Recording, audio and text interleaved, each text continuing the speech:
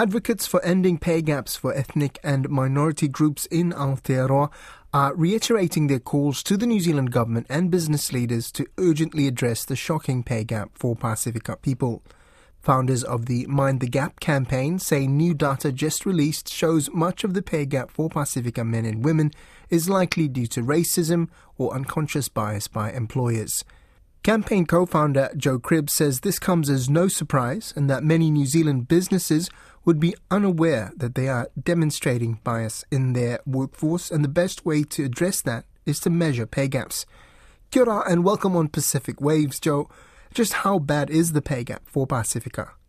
So at the moment, when a Pacific woman goes to work, she will earn 75 cents in the dollar to a Pākehā man.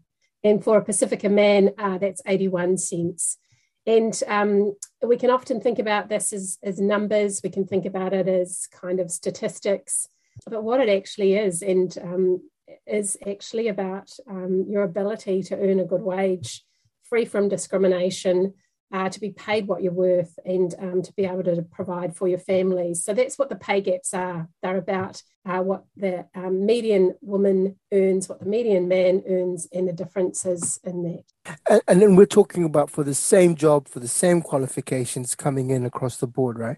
Yeah, well, the way pay gaps are calculated, particularly the gender pay gap, is there's different elements to it. So one piece of it is pay equity. So it's actually law in Aotearoa, New Zealand, that if you are doing the same job as someone else, so someone says your colleague is sitting next to you, you should be paid the same amount. But we know that doesn't happen. It's illegal. We know that many organisations, and it isn't necessarily malice. So think about say you're doing administrative work in one division and somebody else is doing an administrative job in another division of an organisation.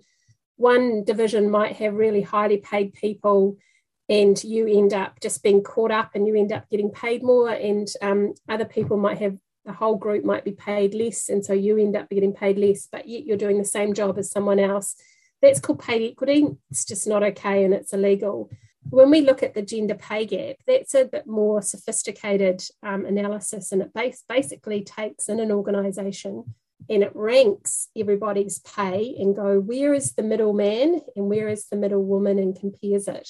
And what that tells us then about who has access to promotion, who is in the best paid jobs, who isn't, who works where, and it gives us a much more sophisticated analysis about who is really having access to power, who has access to choices in an organisation.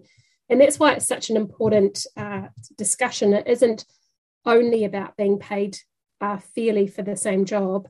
It's also about being able to access the same opportunities as your colleagues, to be promoted, to get overtime, to end up in the boss's seat. And that's what we want as well. And how does New Zealand's figures compare to other jurisdictions? So we, for our overall gender pay gap, it's set around 10% for a couple of decades. So we're kind of stuck. Now, 10% is a lot, and it hides all the differences. So 10% is for everyone, but we know that for Pacific women, it's more like 25%. When you compare us internationally, we look okay. So Australia probably has a gap around 20, and through Europe, it's probably all around 20. But I think what we should focus on is actually the detail when you start to break it down. And so the 10% really does hide all the difference, and that's what we want to focus on. So for a Pacifica woman earning 75 cents in a Pākehā man's dollar, I mean, that's the real where the money really hits the road, right? What's the call here? We know from international experience that one of the fastest ways to get some traction on pay gaps is to make them transparent. So that for that, it would mean organisations actually have to publish their pay gaps so that you knew what Pacifica woman earned, what Māori woman earned, what European and Pākehā men and women earned, so that you could actually then see and choose if you wanted to work for them. But also, in order to have to publish them, the organisations have to look, and they have to then own what is happening in their organisations. When this happens, we know, if there is some legislation that makes pay gaps reporting actually law, we'll probably see about a 20% drop in particularly the gender pay gap. So that means Pacifica women will earn 20% of that gap more. We think that equates for somebody on a median income to about $35 a week. So there's a real game here, right? This is about removing discrimination in pay, and that's generally what pay gaps are being driven by at the moment. It's what the recent research shows that was released this week for Pacific earners. It shows the gender, that's what the research shows from the gender perspective. It's actually about discrimination and stereotypes and bias. If we can flush that all out by making it very transparent, one, we can choose who we work for, and two, organisations have to own up to it, and nobody wants to have a huge gap, and most of them will start addressing it, which means we will actually see money in Pacifica pockets,